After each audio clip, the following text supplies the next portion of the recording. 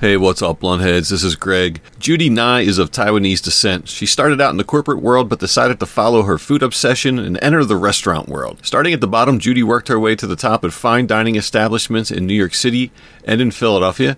And after some years here in Philly at Farm and Fisherman, Judy and her husband decided to go back to her family roots and open a casual Taiwanese restaurant in Philly. They call it Balaji. It's at 18th and JFK, and it's receiving rave reviews. Judy is also a driving force behind the nonprofit Hospitality Together, which is super cool. They seek to create a supportive ecosystem to help underserved young adults and training the next generation of Philly chefs at the same time. Follow us on our socials, Instagram, Twitter, Facebook, all as The Philly Blunt to keep up with future episodes and get updates for when we go live. We now stream all interviews live on Facebook, Twitter, YouTube, and Twitch, so subscribe on those platforms so you get notifications when we're live. And please review, rate, and subscribe to Philly Blunt wherever you consume podcasts.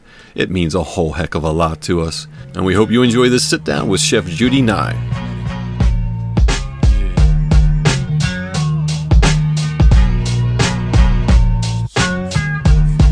It's the sound of Philadelphia.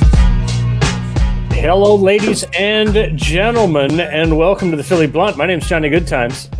Hey, this is Greg. And Reef having some technical difficulties, so we're hoping he'll hop in any minute now. Yeah. But while we wait, we wanted to get the thing popping. So we're excited to have today with us the founder and owner of Balaji on JFK. 18th and JFK. Please welcome Judy Nye. Judy, welcome to the show. Welcome, Judy. Hi, guys. Thanks for having me. Yeah, absolutely. Thanks for coming. Yeah.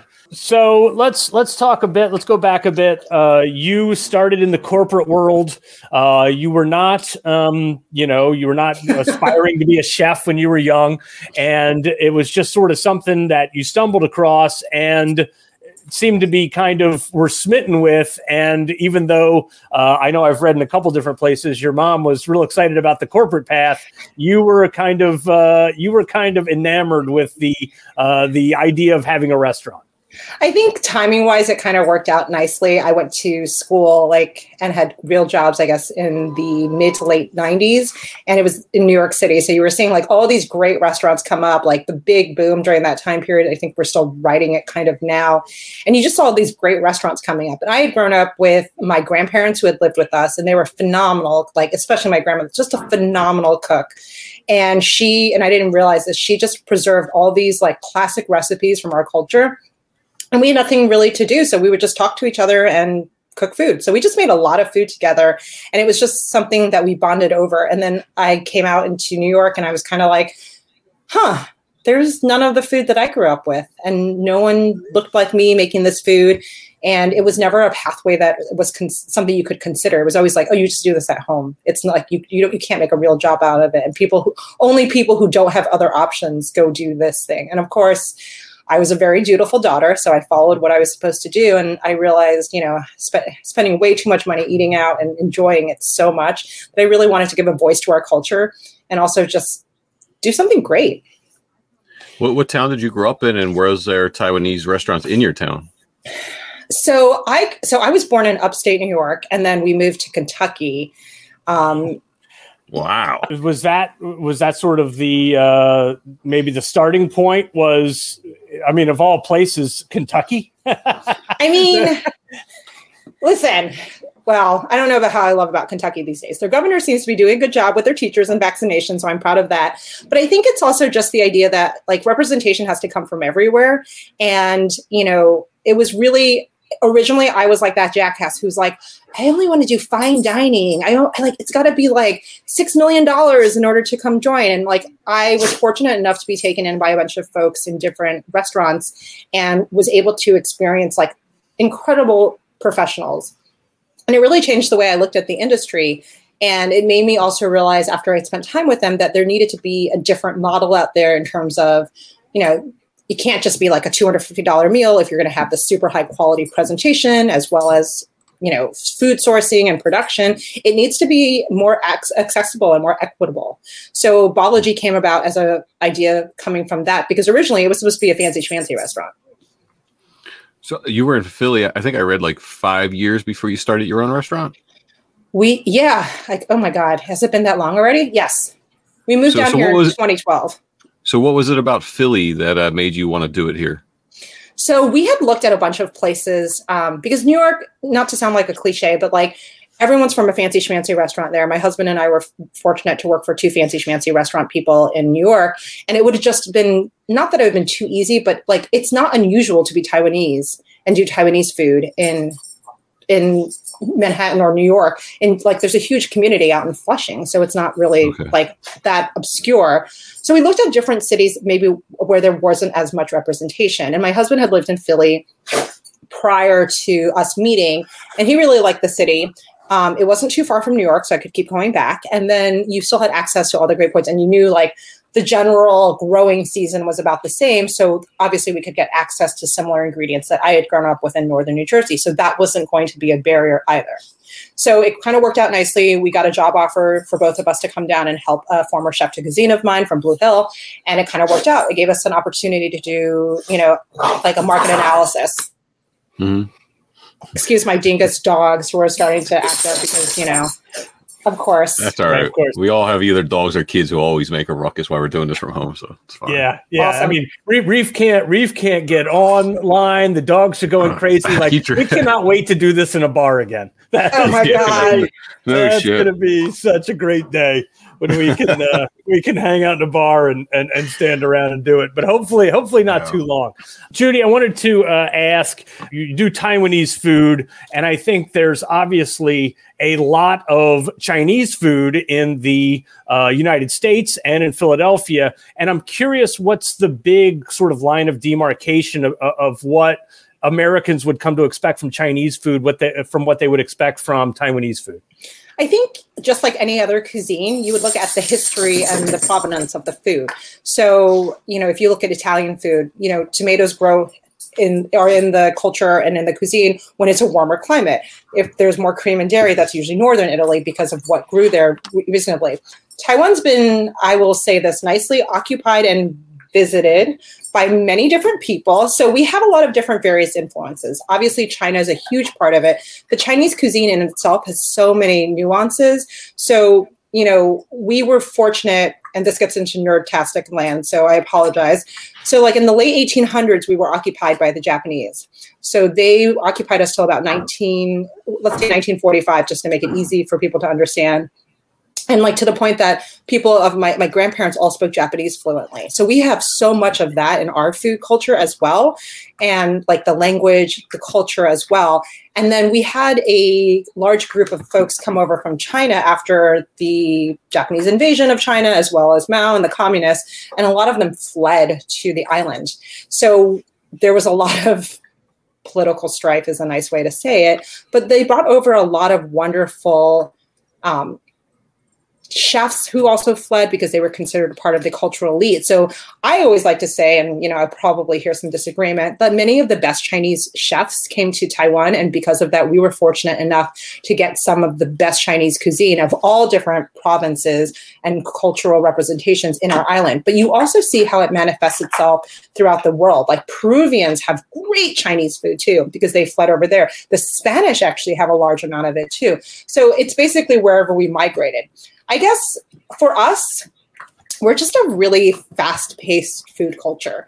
For us, I think, if you talk about food cultures like, in Japanese culture, they talk about umami and things like that. For us, I guess our equivalent might be something like kogan, which is mouthfeel, I guess is what it translates to. So our food has to have balance to it. There's also texture to it. So, you'll get one of our guabas, which are those clamshell style buns. And there's always like the protein in there. There's something pickled in there to give it that bright acidity that you want. There's like something crunchy on top of it. There's like a sauce that goes with this. It gives that mouth like creamy texture as well. And then you have the pillowy softness of the buns. Like all of that just does a dance in your mouth, or hopefully should. And that's one of the things that we really prize too. So like food should be really, really tasty. It should also be really, really like fun as well. So we don't take ourselves as seriously, I think, as some other cultures, but it doesn't mean that our food isn't as complex or varied or nuanced. So is there a traditional staple protein in the culture? Is it fish? Is it pork, chicken? We do a lot of seafood because we're an island. So think about, prior to all this like modern aviation and whatnot, we are like a fisherman's culture. So if you look at the island, the middle part of it is volcanic. So you have basically growing and farming on the exterior parts of the island. So much of it's seafood heavy. And it's so like, we do oysters and everything. So you'll have like oyster omelets, oyster vermicelli, I guess is the translation for a lot of things. And we love seafood. Like I could eat seafood every single day if I could convince my husband to do it with me every single day too. Like fish, shellfish, everything? Everything. Like everything. We got these really cool Skull Island prawns the other day, super sustainable from Australia. And we just did it 2 ways. Like I did ketchup shrimp and then I did like just lightly like grilled in a cast iron with like this beautiful sauce that my husband made on it. And it was just like heaven in a plate. Hearing you talk about, hearing you interviewed in a couple different interviews and reading a couple different interviews, it actually brings to mind another Judy, and that is in the Philadelphia food scene, and that's Judy Wicks, founded White Dog Cafe, and has obviously, probably the biggest pioneer of the farm to table renaissance that really started in the 80s and has come back more recently.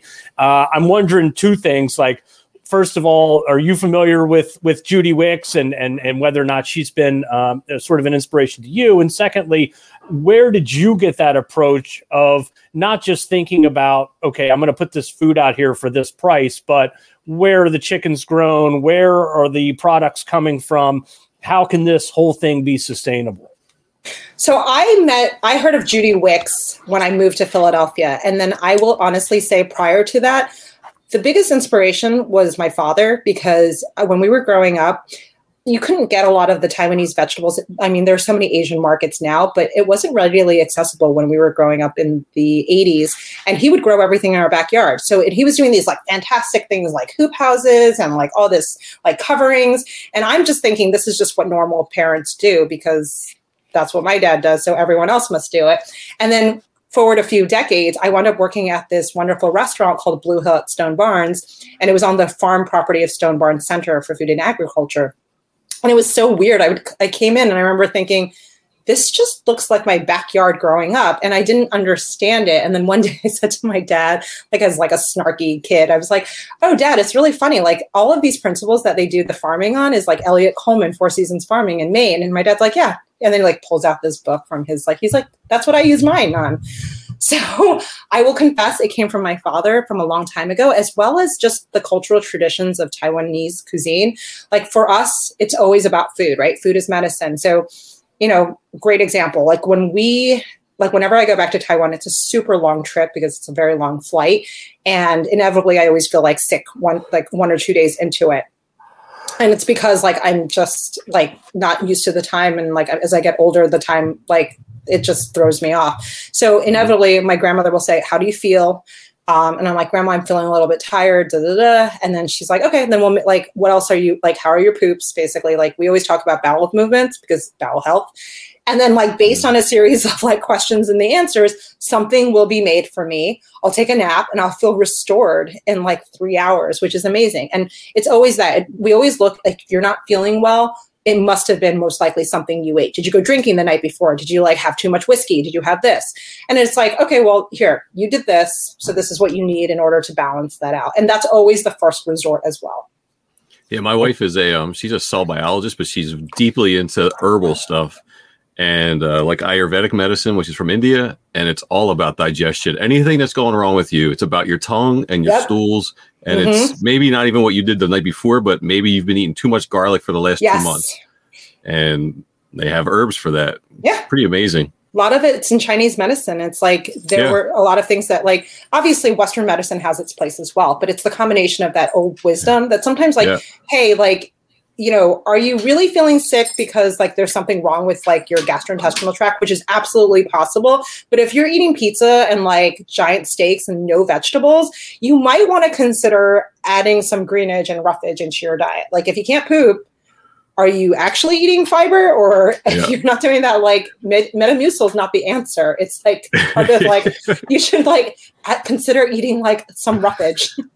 Yeah. Have you ever been to is it Long Life Pharmacy, I think, over near where the Trocadero used to be on Arch Street? Yeah. That's my first venture into like a traditional Chinese pharmacy. And it's like, wow, total culture shock for someone who's never been through it or been there. Oh my God. We're going to have to go to Taiwan and we'll just go down. Like there's just places for all of this. And like you get a stash of all of these things. And like we have all these like old school, like, oh, if you're like having like the shits, here you go. Here's this medicine that you're going to have. And there's just so many different things. And like, it's the same thing as I think most old world cultures. Like we all had like a chicken broth or a chicken soup. Every culture has that, right? So you just take like and make broth out of it and you get all the nutrition out of that. And it's also like my parents came from a very poor country at the time and they didn't waste anything. And I think that was passed down to me as well. And now Taiwan's super prosperous and it's like beyond first world country now. And it would be great for people to see that because I think for us as a country here in America, sometimes we don't necessarily have the opportunity to travel outside of our own country and see like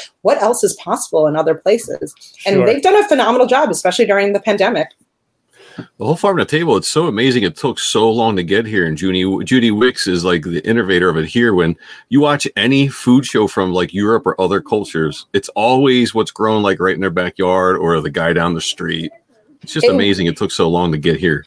I mean, it was here. We just lost it. Like we lost it through like a series of like, innovations from the supermarket. We lost it through industrial health. We've lost it through like a variety of like inadvertent or maybe intentional actions by a series of groups of people in decision-making powers.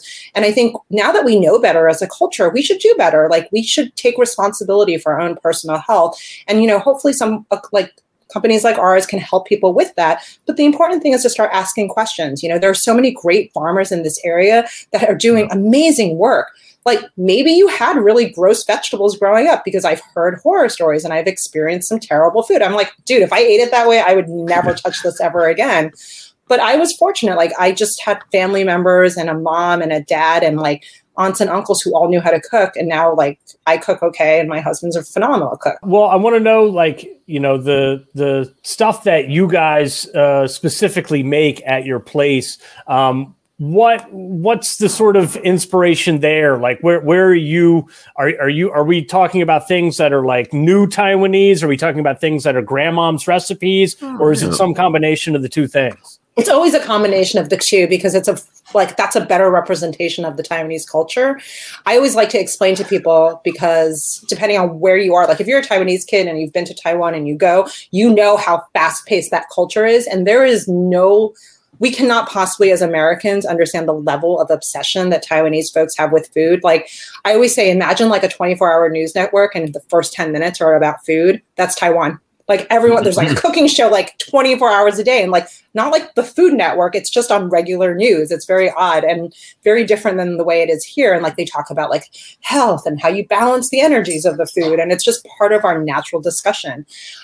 So like the guabaos, which I think most people are familiar with, they call them bao buns, which is, I'm going to let everyone know, don't call them bao buns because bao just means bun or it means to wrap something. So when you say bao buns, you're just saying bun buns twice. It's like saying chai tea. It's like, for example, like ta is how we call it. And so that word from like Chinese culture has passed over throughout the country. So it's kind of funny how language, just like people, migrates as well. So that's just something to keep in mind. But like gua means cut, right? So it's a cut bun. And so the super classic version of it is like a red braised, thick piece of like pork belly with pickled mustard greens, cilantro, and peanut powder. So as much as I love pork belly, I think it's a little too rich for too many people to eat it that way. So we take it and kind of modernized it. But conversely, there are like guabao shops in Taiwan that do like 25 to 30 options and like, which are phenomenal. So I guess it's a reflection of modern Taiwanese cuisine because they're just having fun. It's like a taco. You just put stuff in it. It's like, who doesn't like bread with stuff in it? And then things like the Xinzu rice noodles are an homage to my family's hometown. So we're from a town called Xinzu, which is, if you're in Taipei, which is like the northern tip of the island, we're like an hour southwest by driving. And it's known as the Windy City, not for the same reason, not the politicians, but because it's actually on the coast. And so the legend is that the winds produce a certain type of rice noodles, so we're famous for that. And then, I mean, pot stickers, guotie is like pretty classic And then rimbings are my favorite thing probably on the menu because they're an homage to the most famous place for them in Taiwan, which is 2 blocks from my grandmother's house. So it's just a wrap with really great sauteed vegetables, a little bit of hoisin sauce, and like you choose your filling in it with peanut powder. And when I get back to our hometown, I usually am fortunate enough that someone grabs me a whole like plate of stuff, and that's just a bunch of and that's always in there. And like that family has been making that being since my mom was a kid. Is Taiwanese cuisine vegetarian friendly? Very vegetarian friendly. Most of the population is actually Buddhist. And until probably a few months ago, my grandmother was actually Buddhist vegan. So Buddhist vegan includes no hot peppers, no alliums, so no garlic, no chives, no scallions, because they leave residual pleasure in your mouth. And yep. And 10 to 15% of the population is actually Buddhist vegan. So you can go back there and like, we're a really big family, like on each, I think, 36 or 38 first cousins. So when we go back, it's like usually a big group of people, and like inevitably more than one person is definitely Buddhist vegan. So, but my grandmother on my mom's side, she was, and like when we would go out, like it's always like we would rent out the rooms because we have so many of us, and you have to call ahead, but you order like the Buddhist vegan meal, and it's like she'll order for like 8 people, let's say, and we're always like into it. We're just like sitting there devouring all of it because they don't look at it as vegan. They just look at it as like, we just need to make food delicious. This is what we're doing with it. It's pretty awesome. Like you can eat really, really, really, really well there of like any diet. Yeah. What's behind that? Like you said that it's a food crazy area. Like what was there any sort of, I know you said earlier, like there's all these different cultures that have contributed to the food being so unique, but what do you attribute to the culture being so food centric? I think it's that we had a hunger and a desire to grow, you know, and when my parents were growing up in the 50s and 60s, Taiwan was still a developing nation and there wasn't much outside exposure. We had been occupied by the Japanese, the nationalists have come over from China, and like, you know, you were seeing in the 70s and 80s, you know, industry was starting to burgeon. So then you're like, oh, everything's opening up. There's TV, there's like all of this access to the outside world, like bring it on. So everyone just started doing that. And like, we're not purists about food. Like I'm not sitting here and be like, well, you can only have this if it's only done like this. But it is like, there's a basic level of respect for the ingredients and the quality. And I think that's underlying the culture as a whole. So, you know, there's so many different ways to express love for people. We're not an affectionate group of people. Like we don't do the whole, like, I love you. I think I'm so proud of you. Like, I remember this like couple came in, a slightly older couple, probably closer to my parents' age. And they came in and they were Taiwanese and they're like, oh, we're so happy for you. This is so, and like, I'm translating. They're like, this is so good. And I'm like, you have been out of Taiwan way too long because no one in Taiwan would ever tell you it's so good. They would say, 不错, which is not bad, which is not to say, and they said, this is 很好, which is very good. And I'm like, no. And so there's like, small things like that. So why is that, do you think? Well, she probably feels right at home in Philly then. Like that. Yeah, right. That's like, that yeah, how's your food? It's all right. Such a lateral move. Like I know when I like work, if I do like a good, like I host Quizzo, if I host a good quiz, I know that like Greg and the other folks from Philly will be like, yeah, that wasn't the worst quiz you've done. Like then I'm oh my God, that's the highest praise there is. Exactly. Yeah. And I think it's because we're entirely very grateful as a country for what we've been given, right? We know we're like this teeny tiny island of like 23 million people. We worked very hard as a group to get what we got. There was a huge investment in resources and the people, because, you know, a lot of people just looked at us as like, you know, they're just people, they're island people. What can they do? And through the innovation and investment of their own people, they did this like amazing thing. Like I would highly encourage anyone who wants to go travel, once we actually can safely travel, to go there, understand what it's like to be welcomed by a people that maybe don't look like you or maybe aren't from the same culture, but they just like, they're just so happy that there's an interest in their culture. When I was when I lived away at college, there was a guy from Taiwan on our floor, and we were really like just curious about the culture, and he was so happy. Like his whole thing was to invite like 6 of us to his place to cook. Yes. To cook a meal for us, a traditional meal. So I totally get what you're saying.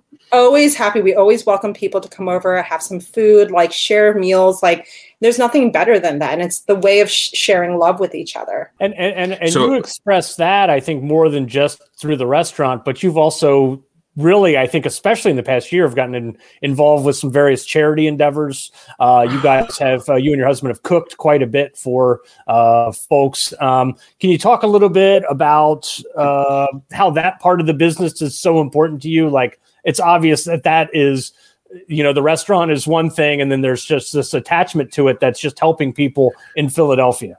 Yeah, let me see if I can figure it out. Because I was reading about today. Is Hospitality Together? Yeah, we started a nonprofit that kind of highlighted the two different worlds of education and hospitality and put them together, which is incredibly important because I think as a bunch of misfits who kind of come into an industry and like we're all trying to figure it out, like it's a great group of people. Like this industry is full of the most amazing people, so generous, so giving. And I think we were trying to figure out how do we welcome people into this industry, but also make sure they're provided the resources and education that they need to kind of go anywhere they want to, because hospitality represents that. It's the opportunity to go anywhere, become anything, because it touches everything. Food touches everyone and every culture and everything. So why wouldn't you want to provide people with fundamental support? And we have the flexibility in our industry to be able to do that. And we also do educate through so many other soft skills that I think are increasingly becoming important because we're seeing the devaluation of, I guess, human labor, for lack of a better way of saying it, in our culture. And really what it is, your technical knowledge can be very strong, but can you listen to someone? Can you learn? Can you grow? Those are very different skill sets. And I know there are plenty of people that I've grown up with who are like amazing. Like all the kids went to famous schools and like all these fancy schmancy places. And I'm in my 40s now. And I just realized like, y'all just stopped growing. Like you didn't learn, you didn't get better. Like you were like, you had it too easy because you went to the really famous school ahead of time. And then you just thought, well, I'm done. I don't have to do anything else. But life is about ongoing change, ongoing growth, always getting better. And I think that's always true for like Taiwanese culture. Like I always used to say, my parents would always say like, oh, how come you didn't do better on your test? And I realized, and this is the way I kind of like organize it in my head, like the messaging meant well, the marketing was terrible. So they're always saying basically, you have infinite possibilities. You can always do better. It was just delivered in a not effective manner, let's just say. So if we can see that in ourselves, how great is that? Because everyone starts at different points in life. But what we can do is offer each other growth opportunities and growth education through different ways, whether it's formal, informal. And I think programs like Hospitality Together kind of combine that. And back to what you were saying, Johnny, about the community, like we live in this world, like you cannot not see it. And I think, at least for me, and I can't speak to most other people's experiences, like it's really sad. Like if we imagine ourselves as a collective, and we are, whether or not we want to see it that way, we are only as strong as the weakest link in our communities. So wouldn't you want your team to be strong? And fundamentally, food is one of the basics that we can provide to people. I can't provide shelter, not very handy with other things, but we can make food. And I will also say it's not just me and my husband. It is absolutely the commitment of our team and people who in this community who have given us this opportunity. And we are incredibly appreciative of that because our responsibilities to each other as a culture and a community is to serve one another, to care for one another. And I want the next generation to be stronger. So, for anyone who has kids, I would want to invest so that their friends and their communities are stronger so they will be better. Like everyone's played on a sports team where you knew there was a person better than you. You were always better because that person was better. So why wouldn't you want everyone to be better? And then collectively, we all rise up together. I mean, I know this sounds like floofy, but it's also an economic recovery thing. Like you don't feed people. They have no fuel. Their brains can't think. Who do you think is going to innovate and create the next like Amazon, the next Microsoft, the next eBay, the next GoPuff? Let's make it Philly based. So we need to think about it that way. We need to think it as an investment in the next generation so that we all have work, we all have jobs, and we all have something to do with all this time that we have apparently on our hands. Yeah, sure. You've obviously never seen me and Johnny play basketball because there was no one better on our teams. If you ask us, you were clearly the best. I saw that intimidating picture on your Facebook page, Greg. So I want to get into like Hospitality Together. I mean, so just so people understand who are listening, understands what it does. You take students who have an interest in hospitality, you do some interviews with them. Once you find out that you think they're good for the program, I think you put them through like 2 or 3 weeks, soft skill training. Then you find them an entry-level job. You give them advisors. You give them free online classes or access to free online classes. You're giving them trans passes so they can get to their jobs, right? It's not just like an opportunity to come have a job. It's a full, like you're helping them all throughout all aspects of their life. I mean, it's a full ecosystem, right? How many people, like, I think a lot of the time we don't even realize how many people have surrounded us to lift us, to give us the opportunities that we have. I think about you guys who were kind enough to reach out to me and say, hey, would you love to be on this podcast? How fortunate am I that you guys thought of me, right? Like, that doesn't just happen. And I think we just take these things for granted. And because we've been given other opportunities or we've seen the model of this happen somewhere else. So it's a collective effort. You need education because it's an important way to get your mind to organize itself. But again, just being able to read a book isn't enough. It is not definitely enough anymore. And then a lot of the time people think, oh, well, it's so easy. Like, I remember there was a kid who had a job and like it was snowing one day and the owner had called and they were really upset that the kid was late. And I'm like, well, they're like, why don't they just take an Uber? I'm like, okay, do you know how far this kid lives from you? And also, like, they were complaining that the kid showed up half an hour late. I'm like, they showed up. Did anyone else show up in your team? Right. But for some reason, they were singling out this particular kid. And I'm just sitting there thinking, like, we need to make, like, people do want to work. They want to educate themselves. They want to grow. But are we doing everything enough as, like, employers, as, like, educators, as a community to teach them, right? Like, a lot of this stuff comes from education, and we don't think that this is formal education, but teaching someone how to, like, even beyond just knowing that, like, writing a resume, how do you know that you need to write a resume? Who taught you that? Like, where did you learn that from? Yep. Right. It's based on who's around you.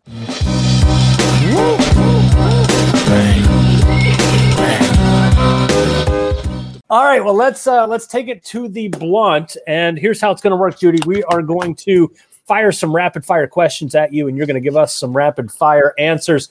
All right, other than Taiwanese, what is your favorite style of food? I would probably say Japanese food, and specifically more on the spectrum of omakases, like kaiseki. First concert. Oh, Lord. I'm going to maybe Dave Matthews Band, which is so embarrassing. My husband's going to. I know. Oh, man. All right. It's been nice having you, Judy. Thanks for joining the blog. I mean, that's how basic I am. My first concert with my husband was a Madball concert, an acoustic front, agnostic front. What is on your bucket list? Oh, God.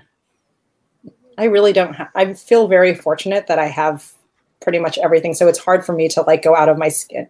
I would love to go to Hawaii. I haven't been there yet. I visited the tropical island of Taiwan, but never been to Hawaii. Speaking of, like, Hawaii and beaches, who's got better beaches, North Jersey or South Jersey? Okay, I'm going to confess, I can't go in either of the beaches, even though I grew up in both of them. My husband and I, when we first started dating, and he loves the sun, and he's, like, super, super white, and he burns like crazy. I tan. He's like, you don't want to go to the beach because you're not fun. And I was like, no, I'm actually fun. I'm just allergic to the Jersey Shore. And he's like, what do you mean? I was like, and we've had so many fights about this. So one day we actually drove out to the shore. I'm like, I'm going to go in for 10 minutes, just stand in the water and come out. And in 10 minutes, you will see me molt like lobster. And I did. I have my skin is like, I have allergic reactions to chemicals. So, so like, it makes me like break out. And like, I literally become a human walking rash. But like, for example, like, I'm fine in the Outer Banks. So everyone from Jersey is like going to throw things at me. Yes, I grew up in Jersey. I love Jersey, everyone. No offense to our sponsor, the Wildwoods. Sorry, I mean, it's beautiful. I don't have to go to the water. I can stay on the beach. Sorry, guys. Yeah, no, that's hilarious because I'm a total beach snob because I lived in Hawaii for a while. I grew up near the Chesapeake Bay, so I don't typically go to the Jersey Shore just because I consider myself a beach elitist. And you can't. I can't be seen at a beach like that when I was lucky enough to go to Big Island too. And once you go there, like going to the Jersey Shore, I'd rather go to Penn's Landing. It's basically the same thing. Yeah, I'm not going to be, hanging out at Hapuna and then being seen, at Atlantic City, like on the beach. Like, it's just, I gotta be, it's like when you eat at the 4-star restaurant, like that's where you eat now. Well, I would say go to Taiwan. The black sand is pretty awesome. Okay, nice. Who's up? Oh, I guess it's back to me, huh? Yeah. What is your at bat music? If you're playing in the major leagues and you were coming up to bat, what would pump you up? Probably in like something from Hamilton right now, because I'm feeling very inspirational for things, and I'm not giving away my shot. Okay. Nice. Much better. I was hoping she didn't go Dave Matthews Band. So. No, I learned. See, listen, I am proof positive that everyone has the ability to grow and learn. Yeah. What's your favorite fast food or chain pizza item? Pizza or like chain pizza? You go chain pizza or fast food. So Domino's, Pizza Hut, or fast food. What's your item? So I think this is a very Asian kid thing, but I love the filet of fish at McDonald's because fish is brain food for us. So that was like the only thing our parents would let us get that from there. So I love filet of fish. Like that's soft. Like if that bun is done correctly, it's super soft, and like that tartar sauce, it's beautiful. All right. And the fish is sustainable. They changed that. And so they were really? Yes. One of the great things, and I can't believe I'm saying this, one of the great things about McDonald's is when they decide to make a move, they're so big that they can change a market like that. So they have been very good actually about sustainability, believe it or not, in seafood. Wow. That is surprising. Where are you getting takeout? Where do I go? My go-tos are Sophia's place at El Mercury. I go to Jen's place at Crunchkin. I get my goodies from Sojourn Philly's Cafe Inez, and then pizza from Wood Street Pizza and Dean and his team. And they are great to their people, and I'm happy that their food is just as delicious as how well they take care of their people, so I can give them my money and be completely happy with that. All right, well, why don't you, before we close, let us know what your socials are. How do we get a hold of you? When are you guys open? Everything else. So our shop is open Tuesday through Saturdays to the public from 12 to 8 p.m. Just a heads up, our doors are still locked to the public. We do takeout and delivery only with a contactless delivery. We haven't deviated from that since March 14th, so just something to keep in mind. And we have our full menu online, so you can take a look at it. And then we're open pretty much 7 days a week, even though we're doing community work and whatnot. If you want to take a look at our website, it's www.baology.com, BAOLOGY.com. All of our tags from a social media perspective are the same too. It's BAOLOGY. Nice. Yeah. All right. Well, thank you so much, Judy. We appreciate you thanks, Judy, coming on with us. This was great. Thanks for making the time. You know what? We all do better when we work together. So I hope everyone can spend a little bit of their time or their money to help support other people in this community. That's the only way we're going to survive this, and we'll come out better and stronger together. Absolutely. Perfect ending. Yeah. Appreciate you. Yeah. Take it easy. Yeah. It's the sound of Philadelphia.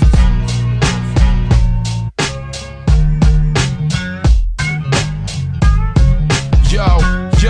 Welcome to the home of brotherly love. Brothers covered in blood. The man's office is covered in bugs. The youth dreams cut short.